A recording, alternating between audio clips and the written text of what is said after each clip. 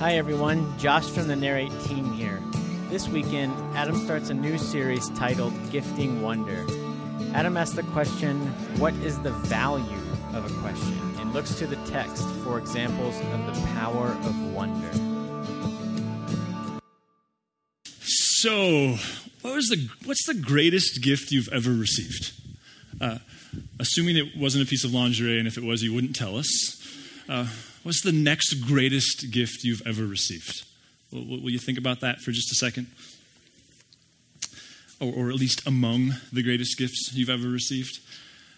See, when we get our brains turning there, then I think what we can start to ask is another layer of questions, which is what makes a great gift a great gift? Have you ever thought of this? Sometimes a gift is great because of what it is, right? Like an Apple product, or cash, or I think that's kind of it, isn't it? Like an Apple product or cash. So sometimes it's great because of what it is. Sometimes it's great because of, like sometimes a gift is like cheese or wine. Like it gets better with age. You know what I mean? Like so when it was given to you and they were 4, it wasn't that big a deal. But now that they're 14, you kind of treasure it. Now that they're 24, so sometimes it was given to you and then now they're gone. Like they've passed, they've went on to be with the Lord, and suddenly that thing that was handed to you by a grandparent or a parent or even a child, suddenly that thing that seemed relatively insignificant at the time is among your deepest treasures. I have this football helmet on display at my house.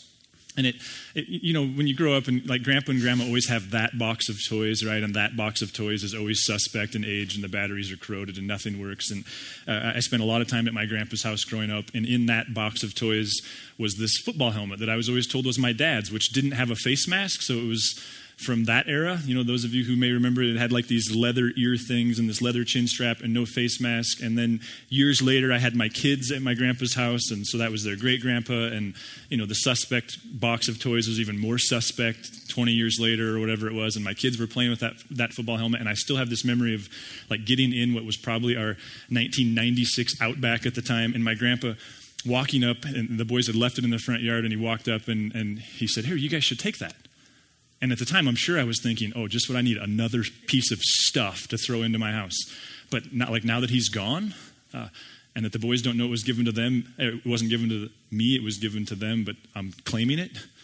Like, right, it's this treasure. Sometimes what makes a great gift is the fact that it was given to you at a time of year where you don't normally get gifts, right? I mean, this is kind of the gift season, and there's Christmas, and that's fantastic, and there's your birthday, but have you ever noticed, like, sometimes what makes a gift extraordinarily special is that it wasn't given on either Christmas or your birthday, like, and you just kind of unexpected it. Sometimes a gift is great because, like, who gave it to you? Because it's that, like, you knew that you guys were friends, or you knew there was a relationship, but it's like, really, you got me a gift, and there's that, you know what I mean? Like just that sense of like, whoa, like Elaine Bennis, like we just jumped friendships levels all in one moment. Like you just got me a gift. I mean, there's lots of reasons that a gift can be great, isn't there? And really, you guys, our design for this series that's going to lead us right up to Christmas Eve. I want to get us thinking, at least initially, I want to get you thinking about this suggestion, and that is, what if the greatest gift you've ever received, or what if what's among the greatest gifts you've ever received wasn't actually an item? And this isn't like anti-item. I already established that. Like, I'm not your guy if you're looking for non-materialistic approaches to life. I'm very materialistic, so I'm not trying to do that. But what if some of the greatest gifts you've ever received was actually someone's wonder, someone's sincere interest in you. Like when someone leaned forward and suddenly was asking you questions and was taking an interest in your life and then was even following up later on. Like what if some of the most transformative gifts we've ever been given were those moments when people leaned forward and they wanted to know you, like you became your own endless list of mysteries, and you just had this profound sense of like they care. You know that? I heard a story recently about a guy named John O'Leary. We have his picture there, and John, of course, now is, I don't know, what is he, in his 40s, but when he was 9 years old, he was walking home from school, and he saw these two 11-year-old boys messing around, and they were actually playing with fire, and there was something about his 9-year-old self that quickly emulated them. And he recognized very quickly that he couldn't manufacture the peach fuzz on his face and he couldn't skip 2 grades, but he could play with fire, and that's what they were doing. And so a couple weeks later, while his dad was away and his mom was out of the house with another one of his siblings, he was left alone with his 17-year-old brother, and he had his moment. He went into his attached 2-car garage, had some matches that he'd stored away, started playing with them. And then, of course, male pyromaniacs, that only lasts so long. And so then he grabbed a piece of cardboard and he started lighting cardboard. And then he saw his dad's 5-gallon gas can. And he thought, I'm gonna pour some, I'm gonna like play with that.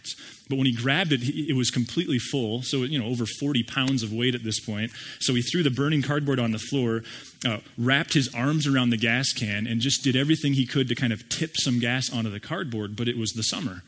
And long before the liquid hit the flames chased the fumes inside the gas can, and with his body kind of wrapped around it, the thing exploded.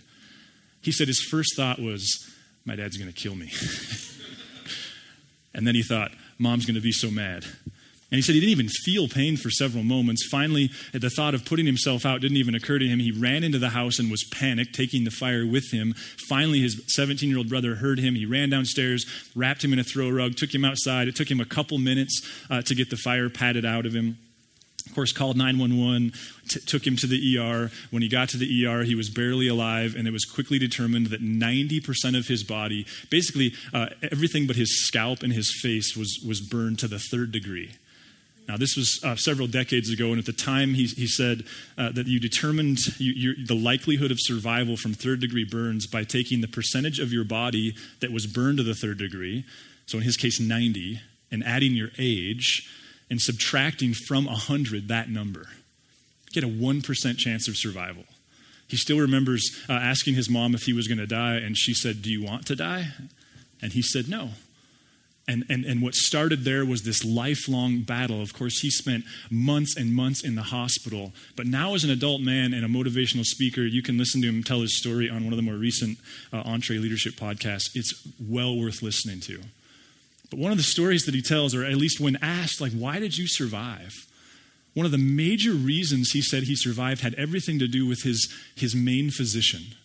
He said his doctor, and he didn't know it at the time, but whereas the majority of doctors, because listen, if you're a doctor, you know this, and your lives are so busy. Life is so busy at a doctor. And so as they're making their rounds before they have to go to the office and keep their office hours, he said most of the time they walk in, they talk about you, not to you, especially if you're a kid. They're there for a few seconds. They turn around, they walk out. He said not his doctor. From the very first day, he said his doctor sat on his bed, looked at him, introduced himself, and said, "Hey, John, how are you doing?" And they would talk.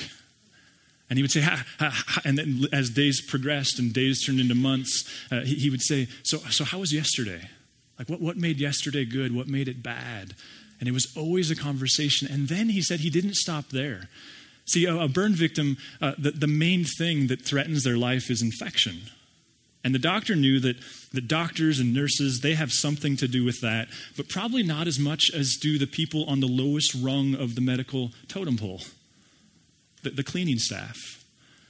And so on the first or second day, the doctor walked out and he found a guy who, we're talking intro level, like uncelebrated position. He grabbed a guy named Lavelle. He was in charge of cleaning that floor of the hospital. And he said, "Hey, Lavelle, come in here." Lavelle came in. He said, "Lavelle, sit down on his bed." And the three of them sat there. He said, "Hey, Lavelle, this is John.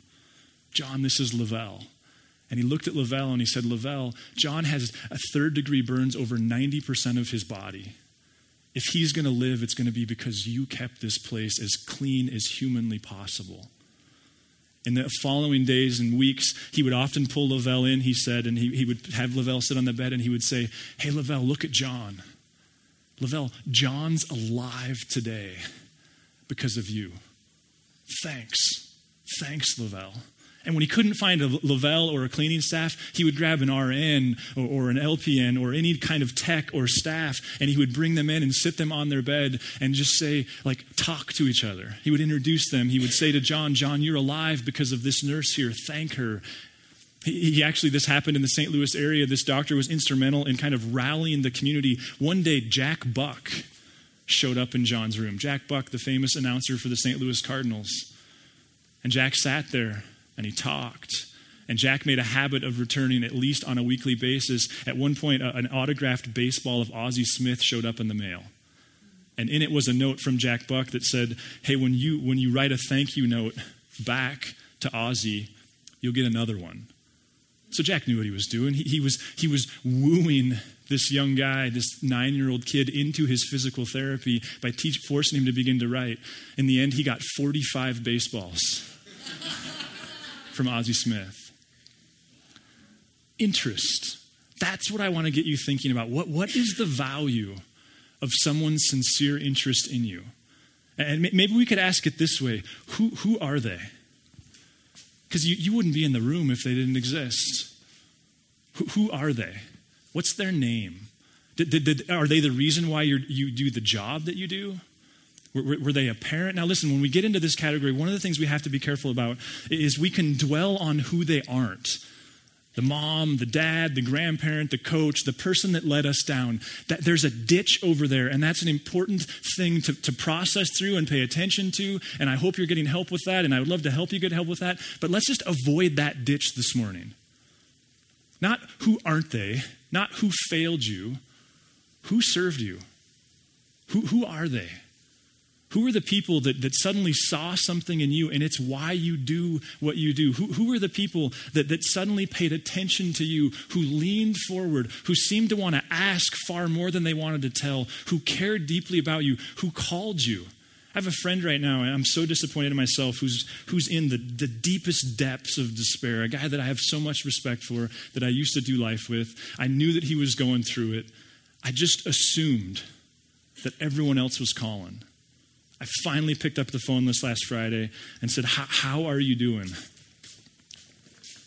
He said, nobody's calling. And I began to ask him, like, what about this? Because, in my insecurity, I'm going, well, there's all these people who you're much closer to than me. Certainly they called. They called. No, they didn't call. They didn't call. They didn't call. Who are the ones that in those moments for you drew you out? Who cared deeply? And as we move into this Christmas season, what if we were the types of people who understood just how valuable someone's sincere interest in you really is? I was thinking about it this week, and I think, I don't follow Jesus because he's true. Don't get me wrong. I think it is true. But if I were to be honest, there's all kinds of wise things I don't do, even though they're true. I realized this week I followed Jesus because when I was 19 years old and intrigued by him, a guy named Fred said, hey, let's have lunch. And we had lunch. It was weird. He's in his 50s. I'm 19. I'm like, is this supposed to be? I don't even know what to do with this. And we had lunch, and it was great. And we talked a lot about Jesus and following him and serving him. And a couple months later, he called again. And a couple months later, he called again. And it took almost a year for me to understand, like, okay, so I should reciprocate in this. Who were the people that looked at you and said, like, hey, maybe you should pursue this? Maybe you could give your life to this. Maybe you could matter in this way. And I think one of the questions then that we're asking is, are we aware, and I don't mean to be patronizing, but are we aware of the power of a question? I walked away from a circumstance this week where I was just so disappointed again in myself of like, Adam, you once again forgot. We are in a culture that doesn't listen. Nobody cares what anybody has to say. We're playing this war, and it's a bullet point war. And when they're sharing yours, you're formulating, when they're sharing theirs, you're formulating yours in your head. Nobody's really listening. And I had this moment of like, Adam, you forgot that one of the, I think, more subtle truths in the text, that questions carry far more power and value than does anything else. And to me, there's a very ironic illustration of this all the way back at the beginning of the text. In Genesis 3, now listen, you might go like, oh, Genesis, I don't believe Genesis. There's no way it happened in 6 days. Let's just not get hung up there. Listen, you don't read anything because you think it's true. That's why you read it, is determine whether or not it's true. So let's just like slow down and don't get too caught up on that just yet. But in Genesis 3, there's this story that you're probably familiar with on some level about a serpent who wants to destroy everything good. Let's just read Genesis 3. Now the serpent was more crafty than any of the wild animals the Lord God had made. He's more crafty.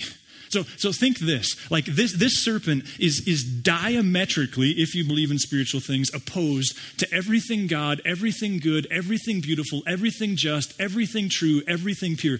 This being, this entity, this thing, whatever you want to call it, this power, this force, it hates human thriving. It hates joy, it hates love, it hates justice, it hates anything good. And its sole purpose in life is to sabotage it.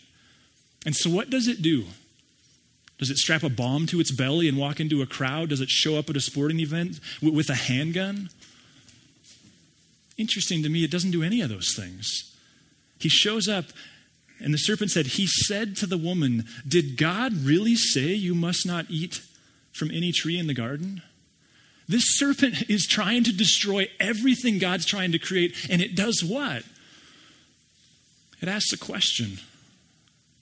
And of course, it's asking a question that is based upon a lie. It's suggesting that God said, don't eat from any tree. And then, of course, we know that from the text, that's not true.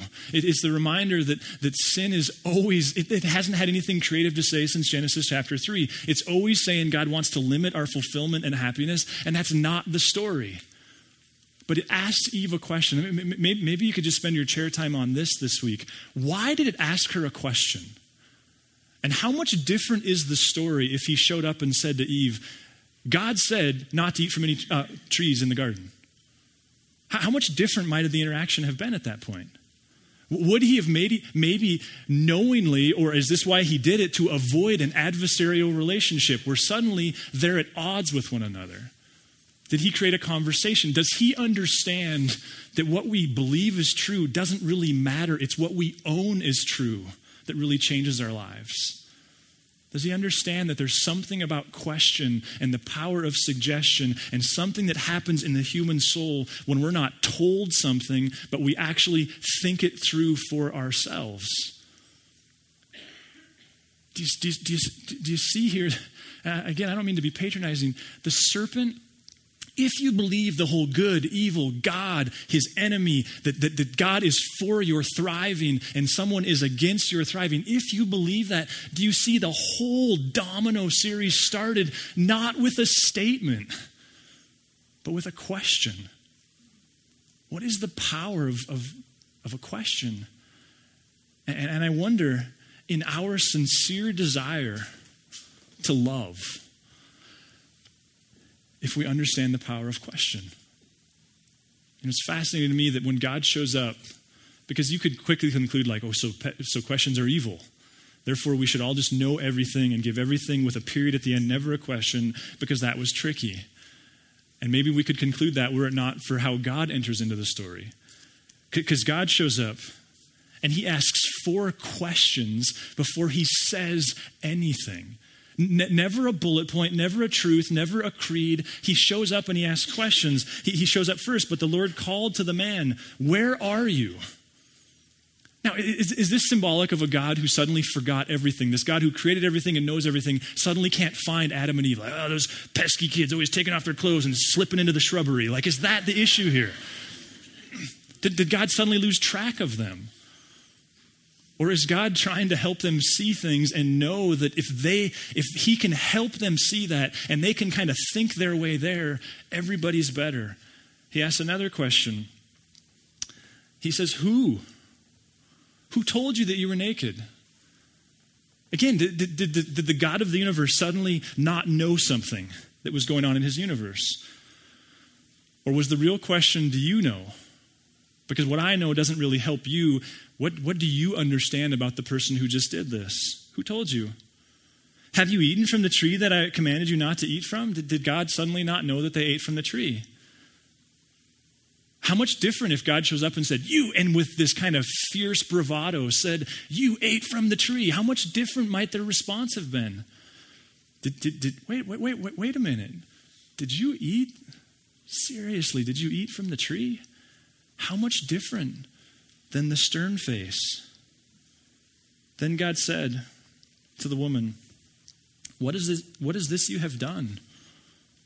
Do you even understand the ramifications of this? Would you like my help figuring this out? Do you understand the full-scale consequences of this? Are you aware? of what's going on here? Would you like to have a conversation? What if questions, what if among the presents and the gifts that we can give, what if sincere interest is among the most rare? Jim Collins, if you're a regular here, you know is one of my, I suppose, mentors from afar who I consider a hero, but I've never met. Jim Collins, who is a professor. He's an accomplished writer. He's like, there's the Dos Equis guy, and then there's Jim Collins. And like Jim Collins is way more interesting. Jim Collins has written several best-selling books. One of them has been published in over 35 different languages. So, I mean, if you're looking for someone who's accomplished and interesting, Jim Collins has not only done a lot of writing, he's taught at Stanford, not at the undergrad, but at the graduate level. Not only has he taught at Stanford, he received the Distinguished Teaching Award at Stanford. And even in his hobbies, he's interesting. He's a climber, and he's climbed, is it El Capitan? Did I say that right? And yet Jim says his golden rule of interaction is not to be interesting, but to be interested. He said he learned it one year while he was teaching at the campus. There was an old retired guy who had spent lots of times in leadership, worked for Lyndon Johnson's staff in the White House, had done lots of things, more or less volunteered towards the end of his life to just be around and help develop the staff. And in 30 seconds, Jim Collins said that guy changed his life. Because having observed him in several contexts, doing several different things, he pulled him aside one day in a hall and said, "Hey, Jim, it strikes me that your goal is to be interesting. What if instead you sought to be interested?" He said, "Jim, I understand you want to have dinner with interesting people. What if you just had made whoever you were having dinner with interesting?" He said, "Jim, I understand you want to have interesting things to say. So what if you just took a sincere interest in every person you were ever with? Jim, what if every person you ever met, you found yourself fascinated in them? You asked them, like, who are you? Where have you been? What is your story? What have you learned? What can I learn from you?" And Jim Collins says from that day forward, he understood that the key to leadership and the key to influence is not what you know, but what you ask. Warren Bennis says it this way, and I find this to be such a challenge. Go ahead, next slide. He says, "Boredom is what happens when I fail to make someone interesting." Kind of a challenge, isn't it? Listen, we're coming off of this season where we talked about simple but demanding and had this bold, audacious claim that what God calls us to is to love him by loving people, to take all that is packed into the cross and the grace of God, to know that figuring him out perfectly is not the goal, but to love people as though you were him is the goal. We're coming out of that. And I guess the tool that I want to explore, and we're going to spend some more time on this, even as it comes to our relationship with God, is what if loving people, I mean really loving people, what if the real opportunity is to take an interest in them, to care, to know their story, to follow up on things, to show up in conversations and focus less on what you want to say and more on what you want to know. I mean, there's this game we play, and listen, I think it's Martin Luther who said we most need to hear this. How does he say that? That we most need to hear, no, the sermons we preach best are the ones we most need to hear. So I'm first, like I'm not pointing any fingers. But have you noticed the game we play? Where we show up and it's like we tell this story and then they tell their story, but while they're telling their story, we're thinking about our next story, or there's that thing that we do, and when I do it, I'm so frustrated with myself, and when it happens to me, I'm so frustrated with the situation. You know, where you say something for like 2 minutes, and then that spurs them off, and oh yeah, one time this happened to my kids, and blah, blah, blah, and then you got a 10-minute story, and then again, you try to ask it, so you say something else, and then that, did you know this game that I'm talking about? What if loving people isn't about what we know, but what we don't know? It strikes me that even Jesus goes here in Matthew chapter 7. And if you want to dig deeper into this, Dallas Willard does great work with this in The Divine Conspiracy. But in Matthew chapter 7, he says something that is, I think, one of the most misaligned verses out there. But he says this, and we'll unpack a little bit. He said, "Do not give to dogs what is sacred. Do not throw your pearls to pigs. If they do, they may trample them under their feet and turn and tear you to pieces. Now, oftentimes, when we quote this verse or when we explain this verse, we're making it sound like, don't give unworthy people truth. That's not what he's saying. In fact, if you read the 5 verses before this, that's the whole, like, it's everybody's favorite section of Jesus' teaching, the whole do not judge or you'll be judged. So he's talking about interpersonal relationships and the way that we relate in the kingdom. And then he says, don't cast pearls to the swine. And what he's talking about there is the simple fact that a dog, a crucifix is really no use to a dog. And a pearl ring is of really no use to a pig. See, what he's saying is if you keep giving people things they can't use, then eventually they'll just devour you. Because a pig can't live on pearl rings, but he can live on humans. And the suggestion, according to Dallas Willard, and I pose it for your consideration, I suppose, is that what's at issue here is Jesus saying, don't give your helpful solutions to other people's problems when they're not looking for them. Don't give them your truisms, however true they may be, when they're not interested and they're not leaning forward and they don't care to know. I wonder how many stories you could tell of damage you've done to relationships because you could see it. Like it was a train wreck. You knew it was a train wreck. You had the answer. You had the solution to their business. You could see it, right? And you insisted upon sharing it. And what's more offensive than to have someone cram their truth down your throat when you really don't want to hear it? So Jesus says, don't do that. Why did the serpent ask a question? I think he knew God's sermon. Just ask. Because listen to the way Jesus continues. Ask and it will be given to you. This is the next verse. Ask and it will be given to you. Seek and you'll find. Knock and the door will be opened. And you go, wait a minute, that's about prayer. Kinda. Like he gets at how we relate to God. But that text originally is in the context of how we relate to people. First of all, he says, don't condemn. Don't judge people. Don't control them via your rejection. Then he says, don't force feed them your truths. Make sure they actually want them. So then how do we relate? I'm out of bullets. He goes, why don't you just ask? Why don't you just seek? Well, what is seeking? It's mystery, isn't it? It's pursuit. Knock. What does knocking remind us but that the latch to the heart is on the inside? It doesn't matter how true it is. It's whether or not they want to hear it. One of the exercises that was helpful for me, I woke up one morning and had one of those like, I knew too much and asked too little kind of hangovers. And I was so frustrated with myself. And I opened, this was months ago, and I opened my Evernote and just started going like, okay, so what's the value of a question? I think that could be a good chair time conversation. And by the way, the notes page this week is pretty robust with lots of different ideas because we had to cut a lot. But what's the value of a question? Like interpersonally, relationally. What does a question do in a relationship with another person? Well, doesn't it establish mutuality? Like if I ask you a question, then I'm not claiming superiority. I'm entering in equal status. That doesn't a question. It forces me to slow down. One guy, there's a great book that's on your notes page as well. One of the things he said is that the psychological research would say when we want to be heard, our tendency is to gear up. And we go faster and we talk faster and we say more and we know more. And he would say, clinically, psychologically speaking, the opposite's true. When you want to be heard, you need to slow down and ask questions. Doesn't asking questions, isn't that what facilitates real, authentic, honest, other-centeredness? Because suddenly it's not about what we know. Here's kind of maybe a verbose statement. Henry Cloud calls this verbal masturbation.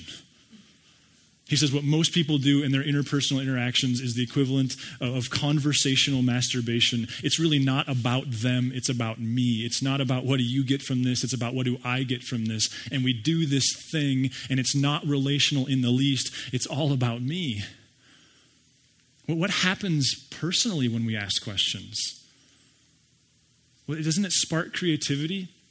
John Maxwell, a very accomplished and respected leader, he says, looking back over the course of his 50-plus years of leadership, he's in his 70s now, he said he can see now that every time he was stuck, he failed to ask a question. Every time he hit a wall, professionally, personally, relationally, he just kept powering through, trying to use old answers. There's a great book called Iconoclast, written by a guy named Gregory Burns. He talks about, just from a physiology standpoint, your brain is lazy. Our brain loves to plug and play old solutions to new problems. The reason we so naturally drive the same route and walk the same route and do the same things is, he said, your brain hates novelty. It's terrified of it. Well, what does a question do? It forces us, doesn't it, to break through our preconceived notions, our past experiences, the fact that we know all this stuff, and it causes us to kind of humbly go, okay, Lord, what do you have? I've titled this weekend, Small Me, Big You. And I think the question that we're trying to ask is, can you imagine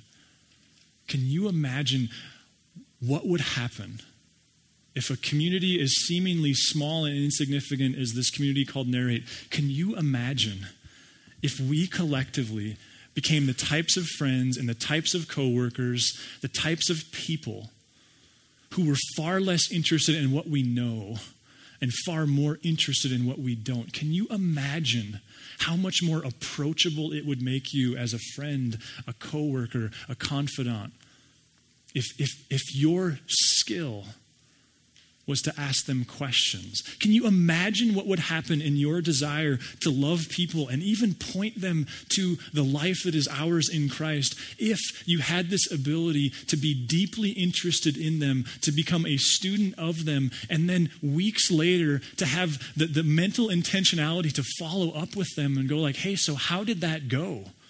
How was that job interview? How was that thing? How are you doing with that? How's your dad doing? Can you imagine? See, it makes me think, I wonder if part of the purpose of a robust prayer life is that it puts us in a posture, in a situation where we get to blab and we get to process with God and we get to tell and we get to unload. And I'm not saying that it's not important that we have relationships where we do this, but I wonder if we don't have a Heavenly Father with whom we do that, maybe that's why when we get with people, it's all about us, because we have to have those outlets. You know, I think as I reflect on all this, that one of the profound things about God, and listen, I don't know where you're at with Jesus, but to me, one of the profound things about Jesus is that he'll never tell you anything to do until he first knows how deeply he cares about you. And I wonder if part of the reason why we find God to be so unapproachable and so distant is we're afraid to draw close to him. And what we don't know is he is a God who will listen long before he tells. I don't know about you, but I have the sense that when I arrive with God in heaven, I will have had far more wrong than I do right. And if that's a safe conclusion, then what that tells me is that God is far more interested in listening and interacting than he is correcting me on everything I do wrong. Now, don't get me wrong. I think God is holy and righteous and completely other. What if the reason you don't find God approachable is because you've never had anyone in your life who really listened? Listen, here's my challenge to you, whether you follow Jesus or not. What if you started every day this week with 15 minutes? Read from the Gospel of John if you don't know where to start. Read for just a few. And then my challenge to you is to take a deep breath and to be still. And I wonder how God will reveal himself to you in that. I wonder if he will fulfill your expectation that he's going to line you out or if what he's first and foremost going to do is affirm how deeply he cares about you, how much he wants you to thrive. And maybe he is going to point out, like, okay, let's work on this thing. And it might take us the next 40 years to get that one figured out. Can you imagine what would happen if a community of people really believed that it's not just about truth? It's about relationship. It's about knowing and being known. It's about listening. It's about being the type of person who can ask questions that can lead people places, that can sincerely listen. Can you imagine what would happen? What happens on Thanksgiving? That's why we're doing this series. What happens on Christmas Eve? What happens if we could take up this lost art of interest in another? Listen, if you're someone that really wants to follow Jesus and isn't really sure where to get started, please let us know that. Myself, the staff, whoever you came with. Let's pray. God, thanks, God, that you love us despite our imperfections and our ignorance. Thanks, God, that you listen. Thanks, God, that your desire is so authentically to know us. God, would you make us the types of people who slow down, who gear down, who focus on the endless mystery of other people's stories, who, not because it's an agenda that'll work, but because our desire to love people as you love people is so sincere that we would understand the wisdom of interest, of wonder. And may that be the gift, God, that we give over and over and over again. Amen. If you would like to engage further with Narrate Church, you can find contact information online, www.narratechurch.org. We would love to hear from you.